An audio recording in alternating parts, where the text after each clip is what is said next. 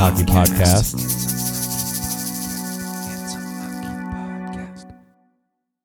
I guess we should probably officially start. Yeah, we can do that. We can, say the things. I just did like a random pivot to hockey stuff. It was much appreciated, and now here we are. This is Handsome Hockey Podcast, episode 53, coming to you live from Portland, Oregon. Sunny Portland, Oregon. Yeah, for the most part, it's not shitty. No, it's nice out. It's been really nice weekend. Yeah, I've been enjoying it thoroughly. I went for a walk on what was it, Thursday? I was like, this is weird. We also did one walk. Yeah, it was dry. It's weird. Strange. Yeah. My name is Jake, and sitting across from me is Evan. Hey, I'm Evan, and we're here to talk to you about some handsome hockey. Specifically, how bad the Oilers are. Yeah, they're not playing very handsome right now. I mean, they may be handsome off the ice, but, kind of ugly on it. Well, I don't know. Connor McDavid's not an ugly guy. No, but... I don't know if I'd call him handsome, but he's definitely not ugly. Yeah, he's sort of like a little unkempt. He's like a 6. Yeah, but he's sort of unkempt in like a gamer kind of way. Like... With his reflexes, you'd think he'd be like one of the best gamers of all time. That's true. If his thumb coordination is as good as his hockey coordination, he could be destroying fools on WoW. That'd be hilarious if like he's better at the NHL video game than he is at hockey. He's like ranked number 1 in Chell. The Rangers suck. They have Rangers. Let me start that over. It's like, I don't think the Rangers suck. The Rangers are okay, actually. Yeah. No, the Oilers suck. They have no defense. They paid have no goaltending. Well, I was going to get to that because it's even more stark. Okay, sorry. Keep going. They paid Darnell Nurse a lot of money to be not very good. Mm-hmm. They traded for Duncan Keith, which is going exactly how you might have thought it would. They sent Ethan Bear away. Yeah, like their most talented young defender. They're like, we've seen enough. Go play really well for Carolina. Yeah, we're going to put you on a real team. Yeah. I mean, talk about someone who won the Edmonton Oilers sweepstakes. Like, Ethan Bear got out the sinking ship. They're, as Evan alluded to earlier, their goalies all are bad. Which is another thing that like any competent GM could have seen, like, wow, maybe I shouldn't go into the season with like prone to break overager Mike Smith and perennial underachiever Mikko Koskinen. He's only an underachiever because his contract is so high for a backup goalie. Another one of those GM things starts to kind of... Did Holland sign that deal, or is that a Chiarelli thing? I don't know, but yeah, either way, it's bad. It's bad, yeah. So they also like we had a couple of weeks of like Stuart Skinner. He's gonna be the guy. I mean, his numbers both in the NHL and in the AHL are like okay. He's maybe their goalie of the future, but he's still very young. Thankfully, Mikko Koskinen, oh wow, his contract is even worse than I thought. It's $4.5 million a year. My bad. I thought it was 3.5. It is up after this year though, so he's got that. Stuart Skinner's 23, but like at the same time, he's gotten bludgeoned the last couple of times out, which granted that's happened to every Edmonton goalie this year, especially since their defense is apparently even worse than like the Red Wings. Duncan Keith, great in the room, not on the ice. I don't know how much longer I can be excited to watch Connor McDavid and Leon Draisaitl in Edmonton. You just kind of want to find a way to get them out of there. I just feel bad. Yeah, I mean, Canadian SEAL Team 6 is going to get called up by Justin Trudeau to extract these two guys from the grips of their just shitty ownership and GM combo. Well, help may be on the way in the form of notorious team cancer and person everyone hates, Evander Kane. Yeah. Can't believe that that's A, happening, and B, gonna go well. What will probably happen is he'll come in, he'll have a great end of the year. The Oilers will sneak into the playoffs, and Ken Holland will give him a 6-year, $6 million contract that will immediately blow up right in his face.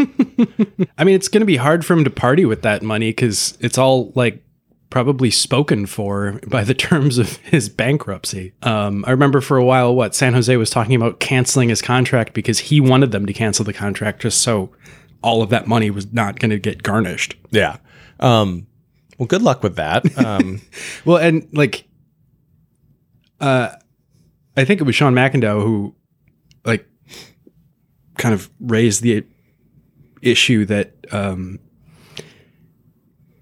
he can't really sign a cheap deal because of his financial implications. He can't, just take a flyer on a team and go where the cup is going to. He really needs to get his market value to pay his debts, which is kind of crazy. Yeah, and substantial. Isn't it 20 million or something like that? Yeah, it's a lot. It's impressive. What's the gambling situation like in Edmonton? Do they have casinos there? I would assume so. Are they up to the standard of Evander Kane's normal casino life, where he's leaning off a balcony in Vegas holding stacks of hundos? Probably not. But hey. Edmonton nightlife might be a wild and crazy time. I have no idea. So yeah, watching Edmonton implode after their incredibly strong start has been funny. Yes, that's what it is. It just kind of makes you go, ha ha. This was always going to be how this played out when you hired Ken Holland. Yeah. The man's not a good GM anymore. Oop. When you give him a salary cap, he goes, wait, what's this? Wait, we've had it for 20 years now? Oh, no. He's just not good at this. And it shows a competent GM versus Ken Holland when Yzerman came in and almost immediately eviscerated the entire roster. Mm-hmm. And then traded Ken Holland, Mike Green's corpse, and Andreas Athanasiou, and got second and third round picks for it. Athanasiou played something like 20 games in Edmonton and immediately wasn't re-signed and signed with LA. Mike Green retired after 2 games in Edmonton. And Steve Yzerman got a third and a fourth for him. This is that's Ken Holland. Somebody's got to be the league whipping boy. It's damn near, obviously, Ken Holland. The only reason his team is even remotely relevant is because he has 2 of the 3 best players in the world on it. Yeah, and lucked into that after how many chances at picking first between him and Chiarelli? They ended up sucking for so long that at least a couple of those picks were bound to pan out. And, oh, look, they did.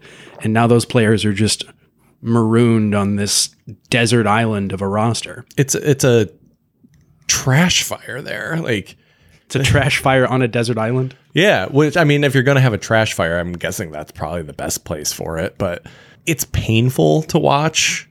The reason it's funny is because it's Ken Holland and I'm a Red Wings fan. That's why it's funny. I do genuinely feel bad for Connor McDavid and Leon Draisaitl. But it sucks to watch this. But when they inevitably launder the addition of Evander Kane to their roster, both of those guys are going to lose so much goodwill with the media just because their GM is making this incredibly controversial decision and they have to toe the line. Connor McDavid's already gotten trashed on because he just didn't come out against it because that's not something that he would ever do. He said one thing about the Olympics and people were like, whoa, did he just have an opinion?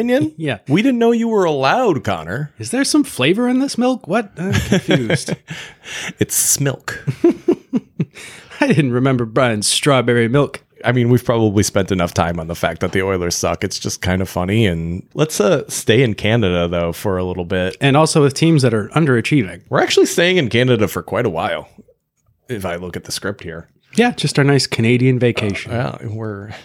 It's the wrong time. It's the wrong time of year for that. Not if you want cheap deals. That off season. That's true. You could probably get to Edmonton for like $4 right now. Yeah, we're not actually going to Florida. I'm going to Red Deer. Well, we're about to talk about Red Deer. So the Jets are exploring leaving their arena in Winnipeg because of COVID restrictions in the province and playing their home games in Saskatoon, Saskatchewan to avoid attendance caps.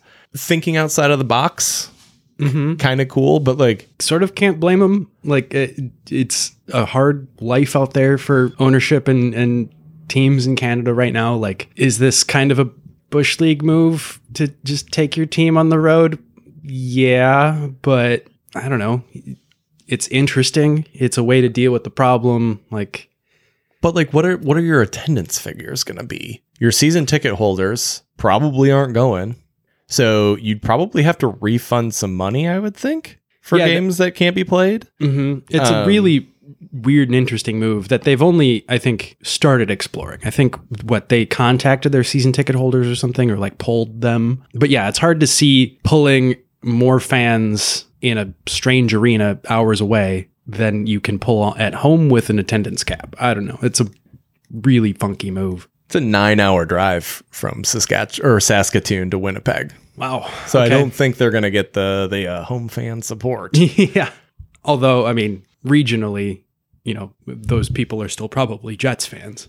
No, they're probably Edmonton fans. They're closer to Edmonton and Calgary than they are to Winnipeg. Interesting. Thank you, Google Maps. That they would contemplate playing games in Saskatoon. They would just be like running back to Saskatoon. I've been hanging around libraries. I've been learning about books. I've been talking to playwriters. I've been working on words and phrases, Moose Jaw, Broadview, Mooseman 2, running back to Saskatoon. Red Deer, Terrace, Hannah, Medicine Hat. Sounds like suburban housing developments. Sounds like the Jets want to sing another prairie tune. That is the lyrics to Running Back to Saskatoon by the amazing Guess who are a Saskatchewan band. Oh, wow. You're just blowing my mind here with so much culture. Considering they're the band that wrote American Woman, it's kind of weird that they're from Saskatchewan, but I mean, that just shows you the impression Americans have on Canadians. Hey, Neil Young, man. Also from Winnipeg. So there you go. Full circle. Yeah. I think this ends up being a nothing burger, and I think the Jets end up staying in Winnipeg. Most of their games have been canceled anyways or postponed anyways. Right. So why not just wait and play the games at home? Yeah. And it seems weird that forcing people into their private jets to go to Saskatchewan. All that giant fleet of private jets in Winnipeg is hopefully there's enough space at the regional airport in Saskatoon to, and again, not making fun of Canadian provinces or cities. It's just like Saskatoon ain't big. No, it's not a burgeoning metropolis. It's 273,000 people. Okay. That's bigger than I was thinking. It's not tiny. Saskatchewan is a Canadian province that borders the United States to the south. Grassland covers its southern plains, and to the north are the rugged rock of the Canadian Shield Plateau. Coniferous forests, rivers, and lakes. Did you say carnivorous forests? Coniferous. Regina, I believe it's Regina, not Regina. I believe it's Regina. The provincial capital is home to the Royal Saskatchewan Museum, which with exhibits on natural history and the people of Canada's First Nation. We're actually a travel podcast. Today on Rick Steves. I think the Jets end up staying in Winnipeg. It doesn't sound like a real, actual feasible plan. I applaud the Jets for thinking out of the box here, but just play your games at home. Yeah, it seemed more reasonable before you showed us that there was a 9-hour drive in the middle. Like, oh yeah. Through nothingness in the winter in Canada. Yeah, I mean, if you have a Tesla, you just like put it on autopilot and, you know, you maybe hit a moose on the way, but... You could hit 1 moose or 3 moose, but it's always moose. Yep. Never meese, never mooses. Moose in an N. Look at all those moose. There's a moose. I love English. Also in Canada, we're just jotting across the entire breadth of the continent today, actually. We're getting fancier, though. We're going to Prince Edward Island. Yeah, it's like... I like that you held your pinky out while you said that, and it feels appropriate. So Keegan Mitchell, who plays for the Sherwood Metros in the Prince Edward Island Junior B League, was suspended indefinitely by Prince Edward Island Hockey for violating their social media policy. Now, what he did to violate that social media policy was he called them out for being racist. He was suspended 2 games for slashing a player who had said anti-Asian slurs at a teammate of his. The player who used the anti-Asian slur was also suspended 2 games. Right. So Keegan Mitchell, for being a stand-up dude, got 2 games and an indefinite suspension. And this... he got the indefinite suspension for... calling out the league for giving matching suspensions for racism and slashing. Right. Yeah. And similar things. Yeah. The league, you know, equivalent of both you guys go to the box. But this guy had a knife. Yeah, one of these things is maybe not like the other. So there was a lot of pushback in social media, people calling out this league, and they eventually caved. Yeah, they caved, but like... if they'd done this in the first place, we're not even talking about the Prince Edward Island Junior B League, right? Right. Or we're saying, hey, they suspended this kid for being racist. That's pretty rad. Instead, we're talking about how they look like a bunch of backpedaling turds because they backpedaled into giving the offending player a 5-game suspension. So they extended his suspension by 3 games and rescinded the indefinite suspension of Keegan Mitchell. And it's like, and then talked about how they have their corgi walk. Sorry guys. Corgi butts drive me nuts. Corgi butts alert. So and then like puts out this statement about how, Keegan's actions have shown us how our policies are in dire need of blah blah blah. Like, you think? Yeah, maybe don't come down harder on the person exposing you than the person that, you know, said the racist thing.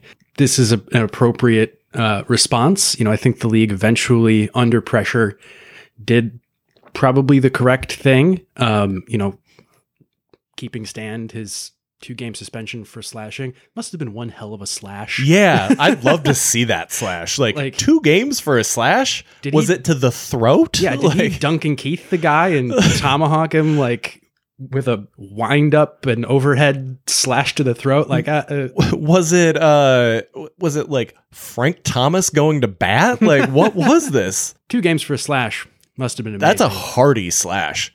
Sounds like they had a hell of a night and they're having a hell of a time dealing with the aftermath. Good. They're like, the fallout from this should be substantive. And I mean, this league. Yeah. And, you know, one of the things that Keegan Mitchell said in his post that got him his indefinite suspension was that, you know, like, you should always stand up against racism wherever it rears its ugly head. And he also said, like, by suspending him just as much as you suspended the racist player, you're saying, like, hey, look, everybody, Prince Edward Island is really fucking racist. And it's like, yeah, they are. Yeah, like, there's a public image thing here too.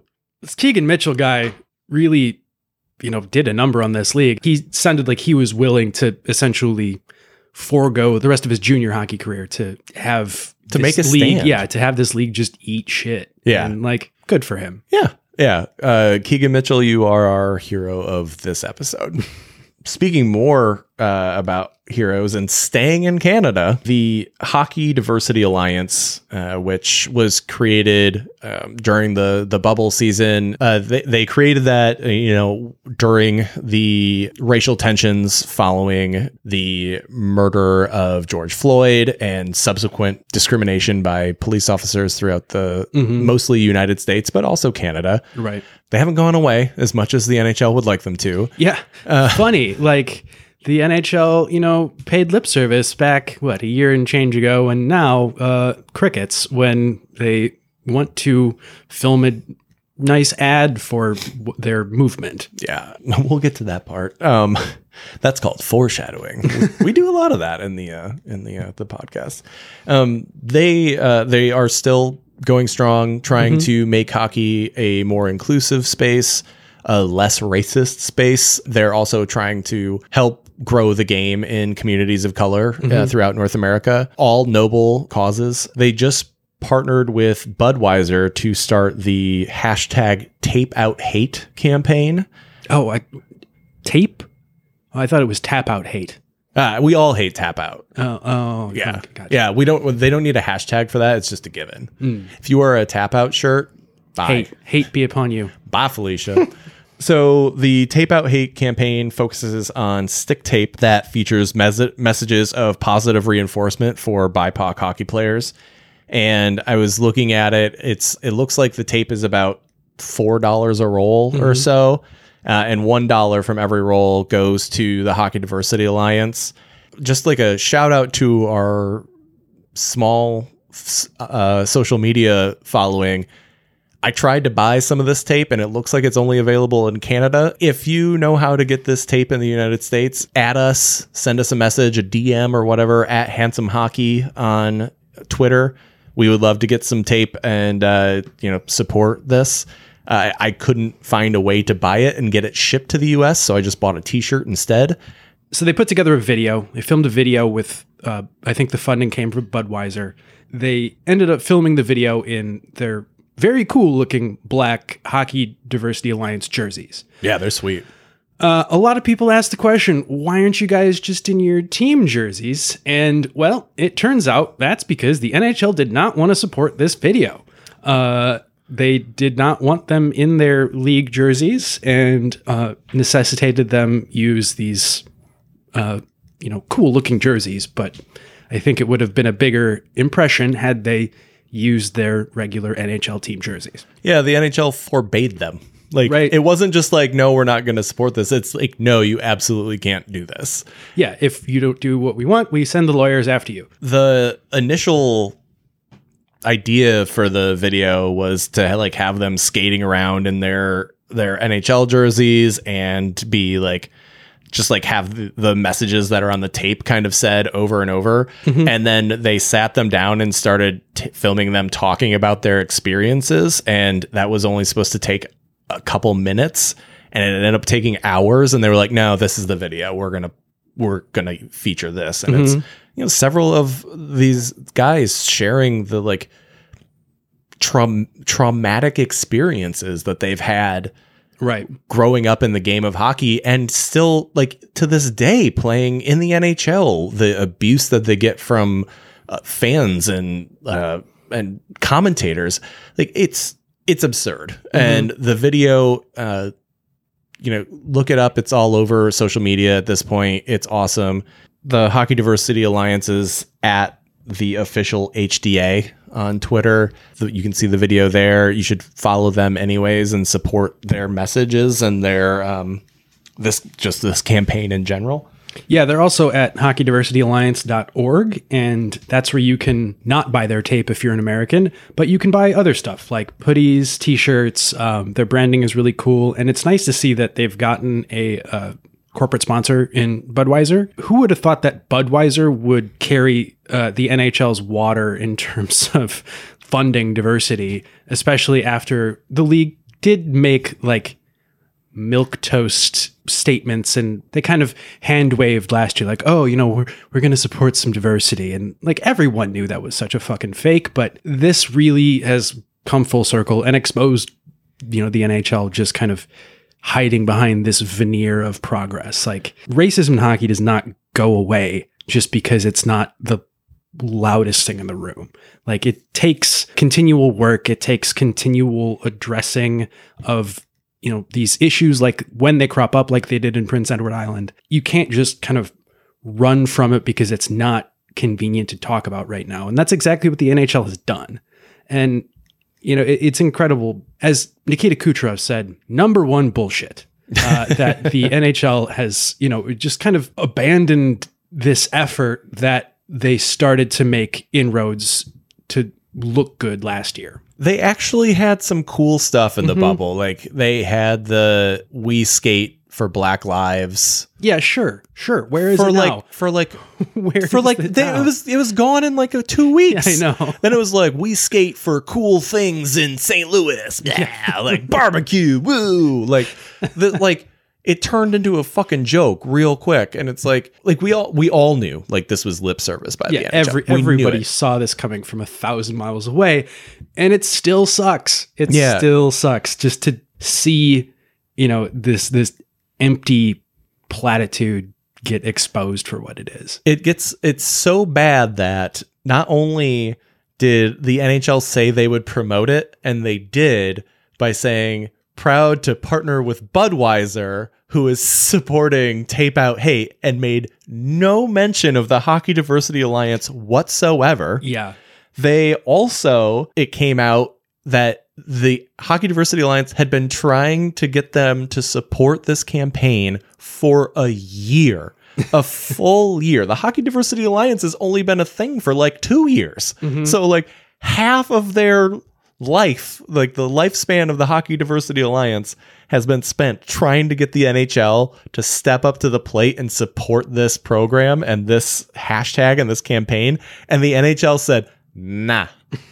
And like, it's such a slap in the face by the league. And what it really shows, like, once more, everything in the bubble and during the height of Black Lives Matter was for show. Right. It, like, their decision not to cancel games when they first should have was not a misstep by the league, but because they didn't fucking care and they didn't think people would care. Right. It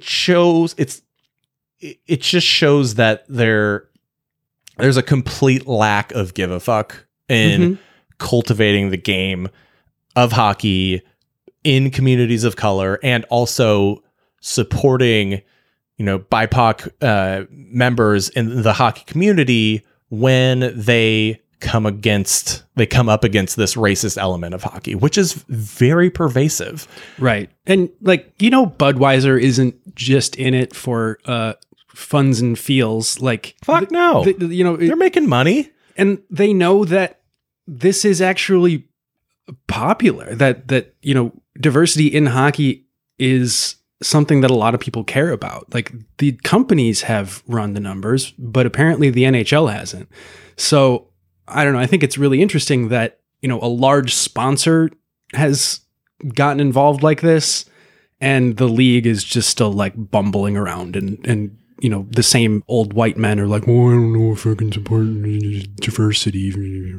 So what you're saying is diversity in hockey is like Build Back Better in West Virginia, and the NHL is like Joe Manchin and Kristen Sinema. Yeah. Fucking trash. Anyways. Yeah, absolute trash. This just shows, honestly, like, we've been talking about this off and on for, however long we've been doing this podcast now. Actually, I think we're like just past our year mark of publishing. Mm-hmm. So happy birthday. Yay. We're one. Yay. Which I guess it makes sense. It's a 53rd episode. So yeah, kind of. Oh, wow. Yeah. Funny how that happens. I guess. Wild. I mean, that means that we've sort of hit an average of once a week. We're on top of it. Yeah. We're great. We're a professional podcast. What this really just shows, though, is that the leadership of the league needs to be, I said cold in the notes. That is, kind of brings up images of murder. We don't want to murder anybody, but people need to be removed from power in the NHL, and there needs to be new leadership that is forward thinking and aware. Like that's the big thing is it seems like the leadership of the NHL is just not aware of the situation around them. Like they're sitting there holding tight to their like milk toast white pearls, like waiting for people to not be angry about racism again. And it's like, this shit's been going on for a long ass time. Like, it's just now coming to hockey, and guess what? It's not going away. So, I mean, this league is back asswards enough that half the old white men, the same 300 white men that get the same jobs at front offices across the league, like half of them whined about, Trevor Zegras tossing a puck over the net and having his buddy whack it in for a goal. Yeah. Like, bad for the game. Exactly. So, that they're that goal gave Mike Babcock hemorrhoids. that they are still, not doing a good job being inclusive and addressing diversity issues is relatively congruent with what they are in the rest of the league. I genuinely think there is, an upswell of people that know better that work at the league, but I think it is still just the people in positions of power that do the executive decisions and the editing. Those are still the old white guys, and those are still the people that don't know how to deal with this stuff. And I mean, it's not, I think a lot of people are just scared of it. And how do you deal with it? You just are forthright and forthcoming and earnest, and you just deal with it head on. And like, if the NHL had just allowed these guys to use their team jerseys and given them even a pittance of cash, we would not be having this embarrassing moment and angersome moment for a lot of fans. Yeah, the NHL, one of the most incompetently run major sports leagues in the world. If you don't want to deal with it, fine. Hire somebody who does, right, and just let them do the thing. Mm-hmm. If Gary Bettman is like, I don't want people of color in this game, like, okay, you know what? Fuck you, but whatever. Just hire somebody to do it so, like, you can grow your game. And I don't think Gary Bettman feels that way. I think he would much rather it be a diverse game, but he is scared and doesn't want to piss off the old white men. And like, and he knows who the ones are that he doesn't want to piss off. It's a political thing, and the missteps that are being made are political. You know how you grow your game? Put it in more communities. Right. You know what that's called? Markets. Yeah. Okay, we can move on to good things now. Yeah. You know who is doing a good job in terms of inclusivity and diversity? The Kalamazoo K-Wings. Exactly who you would expect. Exactly. Nothing like Kalamazoo, which is a real city name in Michigan. Kalamazoo's kind of sweet, actually. It's got Western Michigan in it. I've been to some pretty cool bars. Bell's is there. Yeah, it's got a good nexus of craft brewing. I don't know. I've always liked Kalamazoo. It's fine. But they painted their ice rink ice with the pride flag, calling it Rainbow Ice in their show of solidarity with LGBTQ communities. And I only hope that they also had slushies available with all of these colors at the game, because if not, that's a misstep. It looked pretty cool. And also, different colored slushies are super cheap to make. We say this a lot, I think, but like, check out, we retweeted a bunch of stuff about it. Look up the Kalamazoo K-Wings, their social media. They've got a ton of stuff out about it. It looks really cool. Like, it's like taking the purple center ice from the Wubble to like, and taking it and going plaid with it. Like, it's insane. Like, it's not just from blue line to blue line. It goes damn near to like the tops of the circles in each zone. You can't miss it. It's got to feel like you're playing hockey on Rainbow Road in like Mario Kart. Mixed with like playing football at Boise State's stadium. It's really cool looking. Like, I watched probably like a period and a half of one of their games because they stream them online, and it's intense. It's really obvious that it's a pride flag. Do the referees like really stand out? Yeah, because they're white and black against a plethora of color. It's got to be funny. It's awesome. The players really stood out against it too.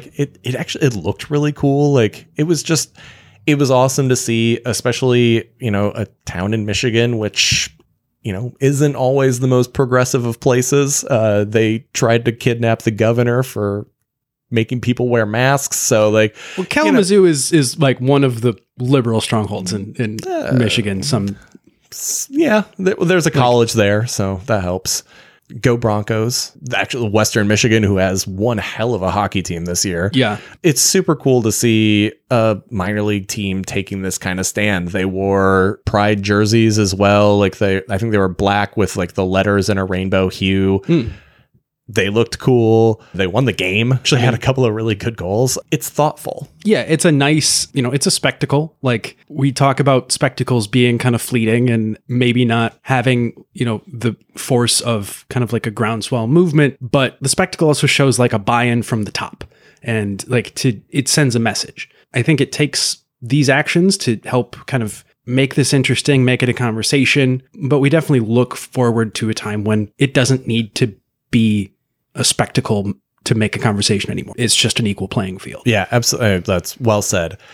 What this shows is like they're willing to put money towards it because tweeting solidarity or tweeting like Twitter is free. Having a Twitter account is free. Right. The owner could actually be the controller. You don't even need a social media person if the owner wants to just be that guy.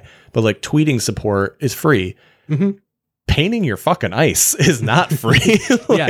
That costs money. That shows that you're willing to also put like a monetary backing towards your support. Like they got jerseys, like those are not cheap, as we know, because we just ordered some for the team, and those are way cheaper than minor league caliber ice hockey jerseys. Like this shows an actual like you're willing to also put money towards this statement of solidarity, and that's honestly, that's part of growing a movement is financing that movement. Yeah. And you put money towards solidarity instead of putting money towards making teachers scramble for cash at center ice during an intermission. Like, you've made a good decision that hopefully pays some dividends.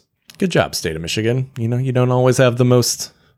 My home state, you don't always have the most sterling reputation as a liberal beacon, but this is pretty cool. So I was... Good job, K-Wings. I saw I have been to several K-Wings games in my life. I got Marty Turco's autograph. He was a goaltender for the K-Wings after college. So what is a K-Wing?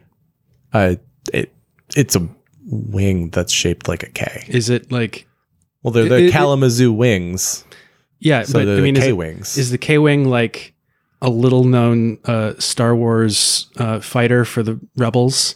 It's like an X-Wing that like didn't fully like its wings couldn't come apart, and so it's stuck as a K. Yeah, is it a K-Wing? Is a K-Wing like a breaded chicken wing that's breaded with like special K? Which would actually make a lot of sense in Kalamazoo because Battle Creek is right up the street and Special K is a Kellogg's cereal, and fuck Kellogg's. I think I just saw something like $380,000 or boxes of Kellogg's cereal was seized in Mexico because the cartoons on the boxes violate laws promoting healthiness for children. Like, oh, that's hilarious. Yeah. Mexico is now bludgeoning us over our unhealthy breakfast cereals. Fuck Kellogg's. Oh, that's hilarious. Pay your workers, you stupid savages. Fuck off. Union solidarity forever. Anyways, let's move on. We also want to talk about the PHF for a little bit. We had some cool stuff happen this weekend. As we record, the Whale and the Riv are playing. They have completed one period. It's 0-0 at the break. Toronto had themselves a weekend. Yeah, Toronto scored a whole lot more than 6. Yeah, the Toronto 6 were like, you know what? Double it and then some. They scored 14 goals in 2 games against the Buffalo Buttes this weekend. They real good. Our joke about the Toronto 6 having to score 6 goals to win has kind of come true. except they're playing way better defense. Yeah, I know. But they're still putting up 6 goals. Yeah, they are doing the offensive part of that. They're also like Elaine Chuli is insane. Yes, they did this against the Buffalo Buttes, and the Buffalo Buttes are bad. They have a young team. We talked about this in our PHF preview. They're just in the basement of the league. Someone's got to be in that spot. Yeah, well, and things really had to gel quickly, and young talent had to rise quickly for Buffalo to be good this year.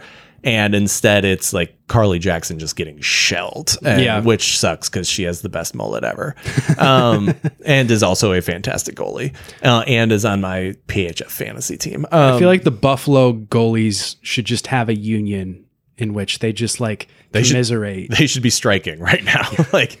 Grain of salt, it's against Buffalo, but at the same time, 8-3 and 6-1 are bludgeonings. That's authoritative. Yeah. You have won with authority. Last season's MVP, Michaela Grant Mentis, has been somehow even more of a force this season. She is crushing everything. She leads the league in goals and assists and is averaging 2.1 points per game. I think she's 8 points ahead of the next closest player. Damn. I don't think there were any doubters about her being the rightful MVP last year, but just in case there were, that's done.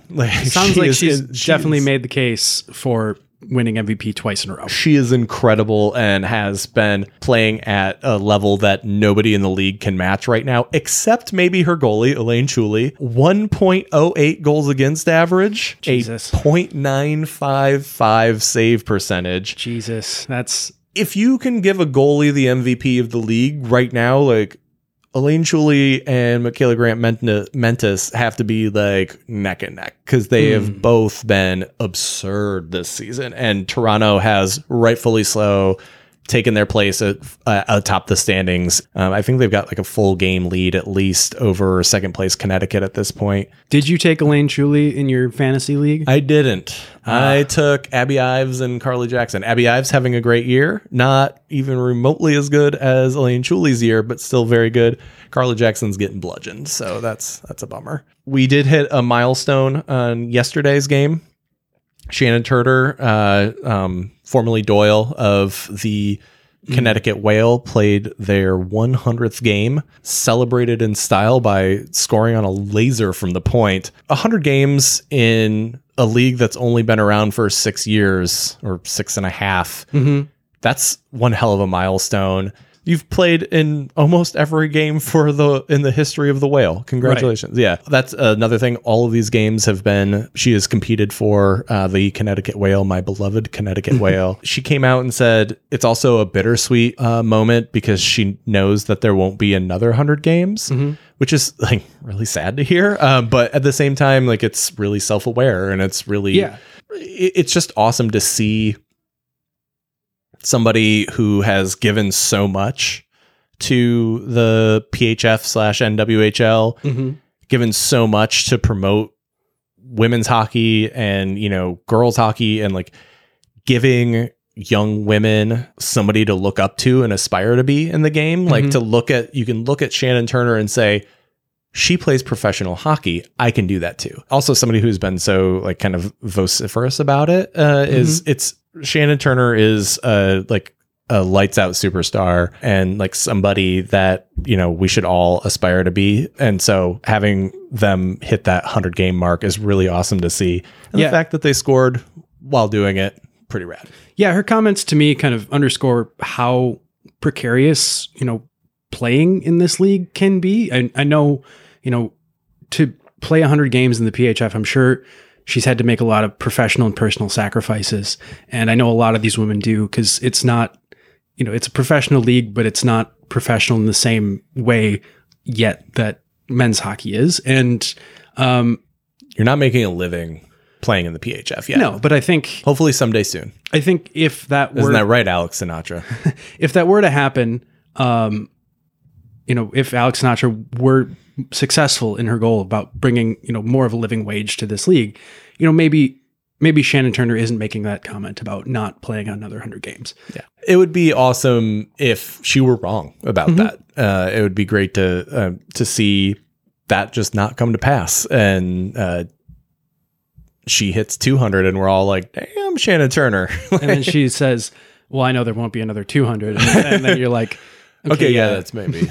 So hats off to Shannon. Congratulations on what has already been an amazing career. And we look for more success in the future. And also maybe the Whale will win the Isabel Cup this year. And that'd be pretty Connecticut sweet. Whale. I would immediately buy another Connecticut Whale shirt if it was Isabel Cup champions. All right, we've got some kind of just like quick hits to finish off the episode today. Poor Caleb Jones and Connor Murphy. They got their cars stolen while they were eating dinner at a restaurant in the most like ridiculous, like Nick Cage rolled up and said, "I'm going to steal some cars" kind of way. Murphy's 2017 Porsche Panamera and Jones' 2021 Jeep Trackhawk were both taken when somebody held up the valet at the restaurant, which they were eating. These cars are both like $100,000 cars, and the video shows like a guy coming up and sort of maybe pressing a gun to the valet or something. Seemed like it was threatening him.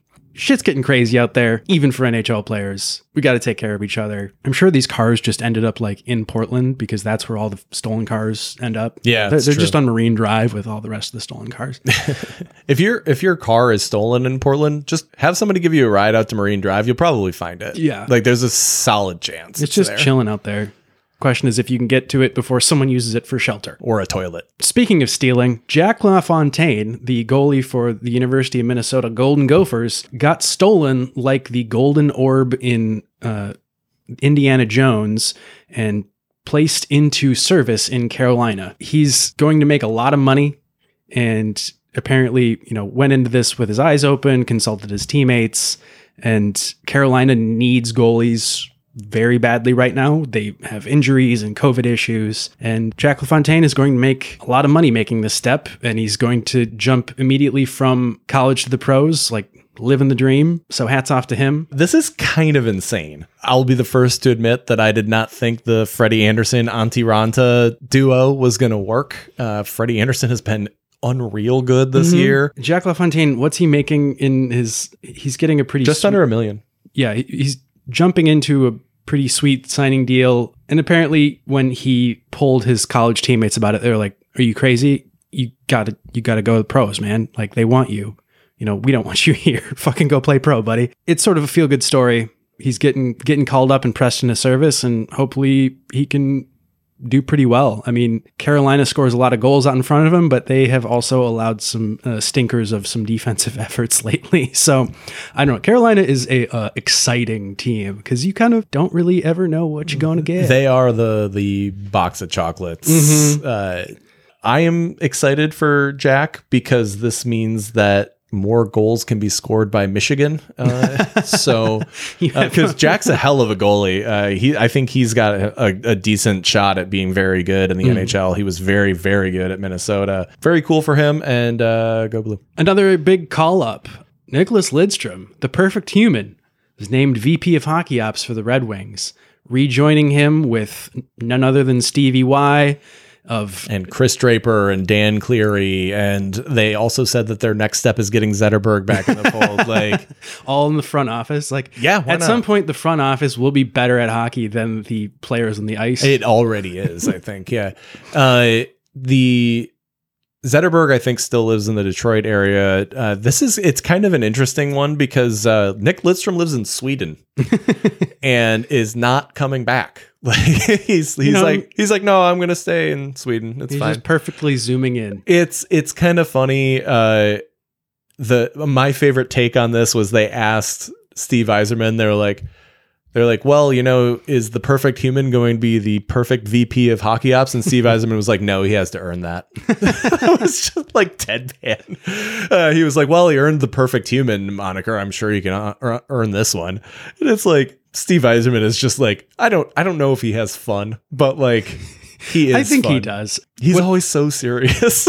Yeah, what I liked was the picture that circulated of the two of them in black turtlenecks from the 90s.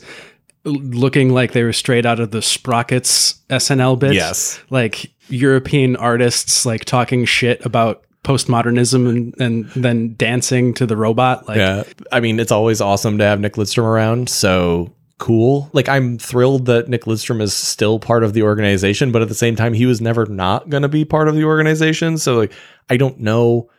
Like, even when Steve Yzerman was the GM in Tampa Bay, it was like, well, he's still a Red Wing. Like, so, like, I don't know what he brings to the table. He's never done this before. He's also like one of the most brilliant hockey players of all time, as far as like just understanding the game and thinking 5-6 steps ahead to, you know, be as good as he was. He has one of the best hockey minds ever. He's one of the like 3 best defensemen in NHL history. I'm willing to believe he still has his like game day ritual like still going. Like he just hasn't stopped like eating chicken parm at the same time every day. And like his kids are like, Dad, why are you still eating on Eastern Standard Time?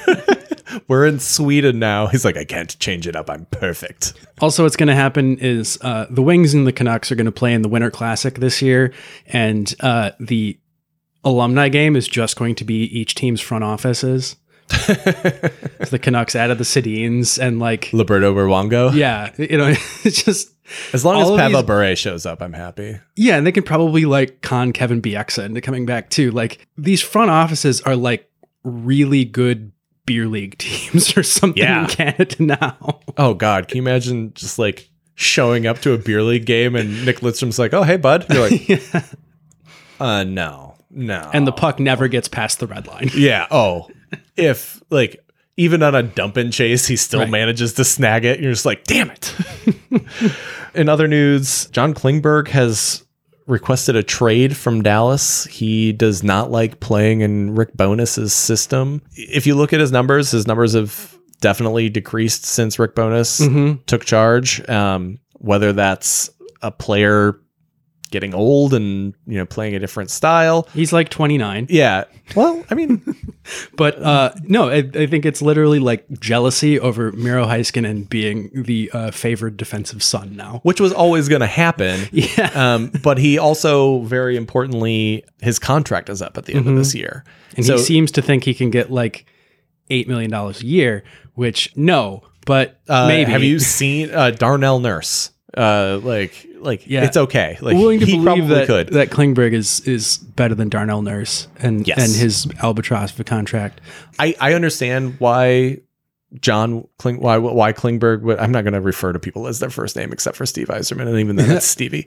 I understand why he, from a financial standpoint and from a like personal satisfaction or professional satisfaction standpoint, it makes a lot of sense. Also, it's Texas. You know, maybe he wants power. Well, he should write his senator. There hasn't been any smoke about like him actually going anywhere. No, but he also in like the 2 games that he's played since, he's like trying to go like action hero and looks like shit. So good for him. It's smart play. Yeah, Dallas is currently out of the playoffs and doesn't look very good. Yeah, he's definitely a tradable player. The question is, especially with his contract, like they can just retain like half that salary for the rest of the season. And the big question is to whomst and for how much? Yes. And, you know, I don't know. His value is pretty low right now. I mean, it's only 4.25. That's not bad. But like Asa Lindell is making more than him. So yeah. Can see how he would be a disgruntled employee. Well, Dallas also gave Ryan Suter that 4-year, like $3.65 million contract. It's which is so bad. Like, whoops. If you'd have just given that money to Klingberg, you'd be a better team right now. Yeah, because Suter's not very good. No, he's washed. He also has a no movement clause. So in other flailings of failing non-playoff teams, a Flyers insider has leaked that their scouts all wanted Cale Makar. Surprise! I mean, every scout that had their team pick a different player before Cale Makar in this draft, missing out on a franchise-changing generational talent at the defensive level, is kicking themselves. But the notable thing is they've just thrown Ron Hextall onto the bus, saying that he went against advice and picked poor Nolan Patrick, over Cale Makar in the draft. Nolan Patrick barely played for the Flyers, is now trying to rehab his career in Vegas. Is this like the current GM trying to blame the old guy for making a mistake that's going to cost him? Or is this, I don't know, some other sort of media posturing? Bob Clark is like, he's a Flyers legend. I mean, Right. But the team is failing. Like, they are not going to make the playoffs. They don't look good. They're going to be sellers at the deadline. Like, yeah, we're talking about like Claude Giroux's Giroux getting going somewhere. traded. Yeah, that's going to be rough. But I mean, so he got Rasmus Ristolainen. you have the defenseman that takes himself out. I don't know. I think this is interesting in that it's like the canary signaling that the coal mine's about to collapse and this team is probably going to look drastically differently next year. I just hope for Carter Hart's sake that they can buy some actual defensemen and not be putting Rasmus and they cannot be relying on Keith Yandel to keep pucks out of his own net. Like, Well, both of their contracts expire after this season. So, but like you have to re-sign Rasmus Ristolainen, and you gave up a first-round pick for him. right. Also in hockey news, Yeah, you know who Ken Holland isn't going to trade for? No. you never know. Well, is he 45 and washed up? No, then he's still safe. Kodak Black had himself a moment, let's say. He had a game.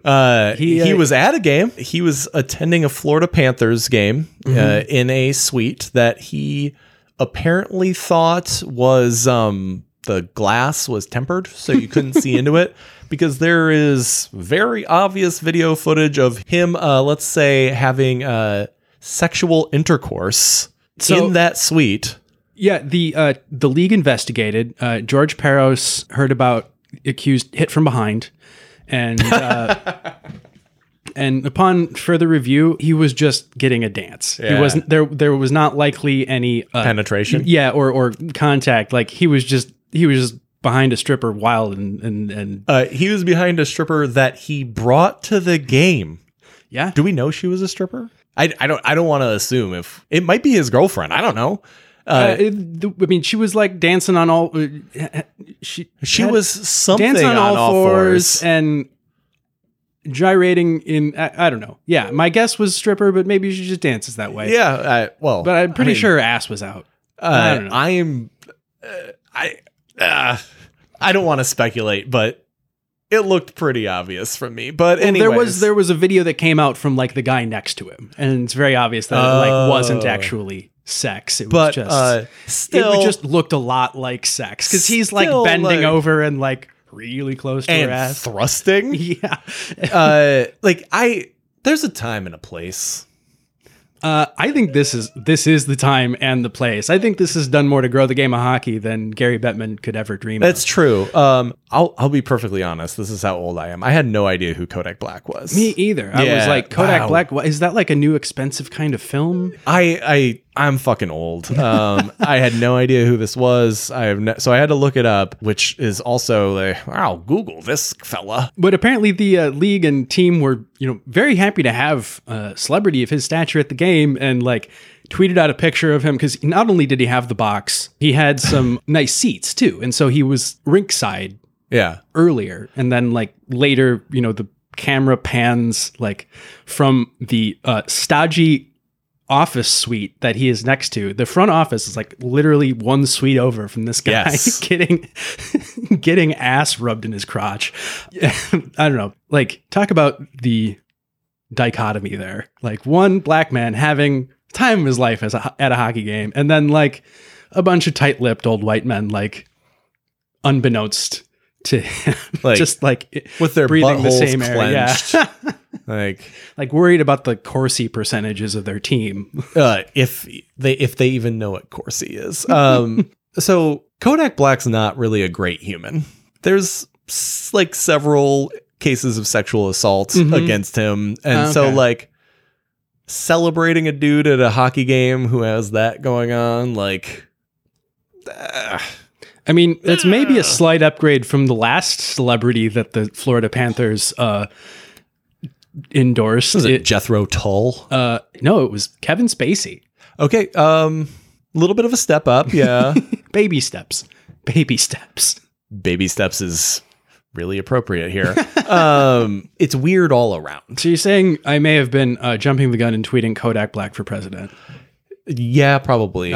It's fucking hilarious. It's fucking bonkers. This is a whole banana sandwich of fun. I love that, like, when the camera panned to him, like, they didn't pan away. They were just like, oh, we're looking at this now. This is going on the internet real fast. Like, yeah, that production manager must have been like, and cut to camera 3, and cut to no, just stay here.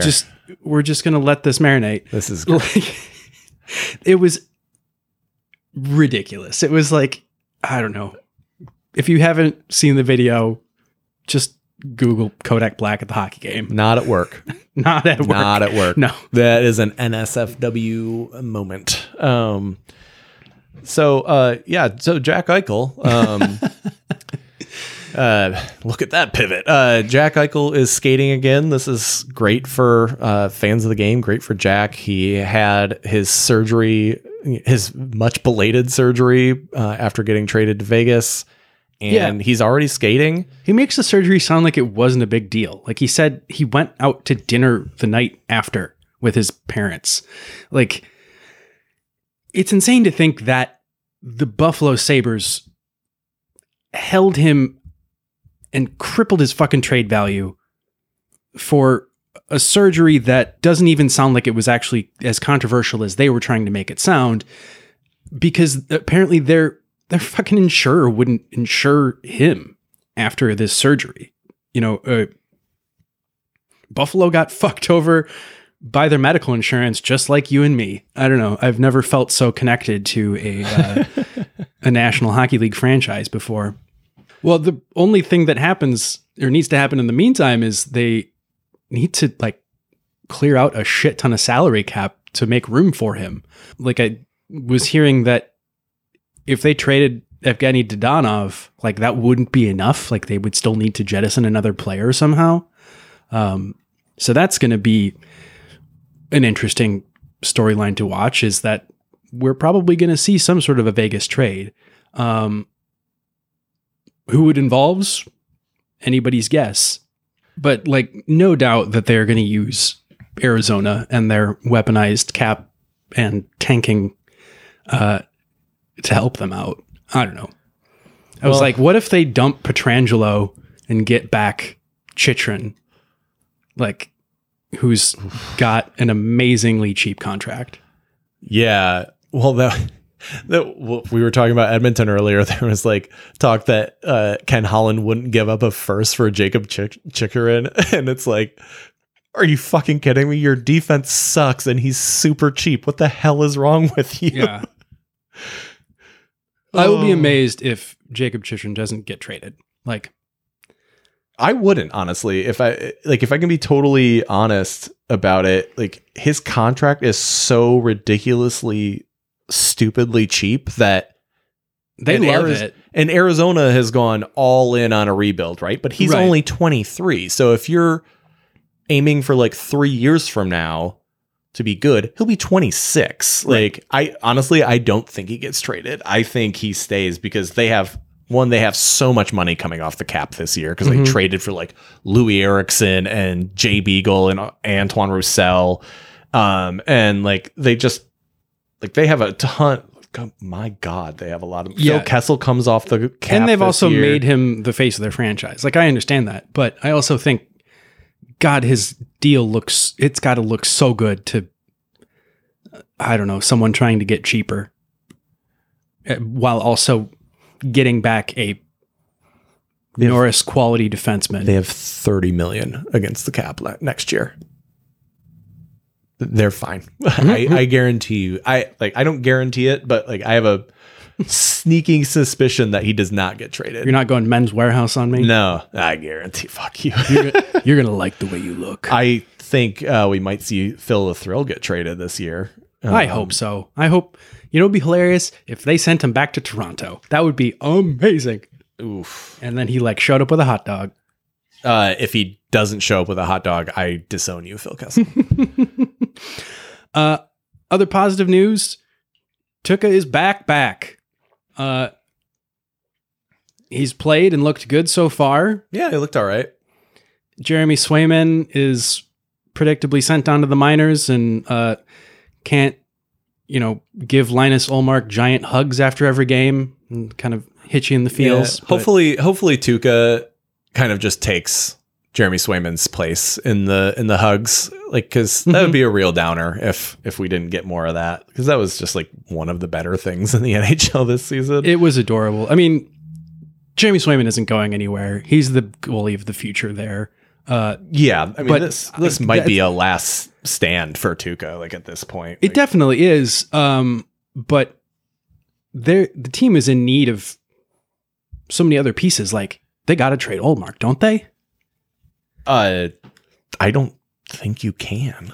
Why not? His contract is bad. How bad? 4 years, $5 million for a okay 28. $5 million per? Yeah. Oof. Really? Yeah. There was a lot of question about why they're also paying Derek Forbort $3 million a year for the next 3 years. I don't know. And Mike Riley $3 million a year for the next 3 years. And John Moore. $5 million a year for 4 years? That sounds like perfect Ken Holland territory. That's true, yeah. He's not old enough. He'd have to be like 33.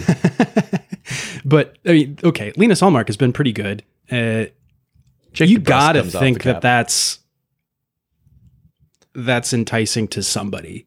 It's awesome to see Tuukka back. I have a lot of respect for him. I also picked him up about a month ago and stashed him on IR in our fantasy league. That might win you the league. That it was pretty savvy on my part, I think. But I think this is a huge win for Boston.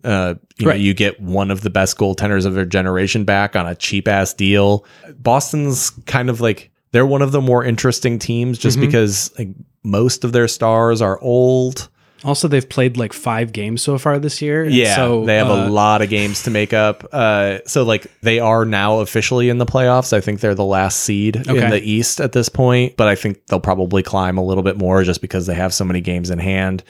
I think they'll climb aggressively too. I mean, they're a good team. They don't have center depth. They're not built for a cup because they don't have centers, but they're built to do damage in the playoffs for sure. But yeah, it's cool to see Tuukka back. I like him. I really appreciated him and his stance in the bubble and the way he kind of like stood strong after people just filleted him publicly because he had the audacity to care more about his family than a sports team. So, and I think it's cool to see him back. Like the same people that filleted him, like, turned around and like, oh, okay, fine, I begrudgingly respect you now. Like, yeah, he's a good hockey player. He seems like a good dude. Good luck to him. Thank you, everybody, for listening to yet another episode of the Handsome Hockey Podcast. You can find us on the internets at handsomehockey.com, Handsome Hockey Podcast on Instagram, at Handsome Hockey on Twitter, as we have stumbled across a couple of times today, or handsomehockeypod@gmail.com, or the Facebook page that we semi-regularly update with mostly memes and updates on our episodes. And obviously you're listening to us somewhere, but we're on Spotify, Apple, Google, Amazon, Stitcher, TuneIn, Overcast, Red Circle, and YouTube. This has been episode 53. As we noted earlier, we're now over a year old. If you're still listening to us, why? I mean, thank you.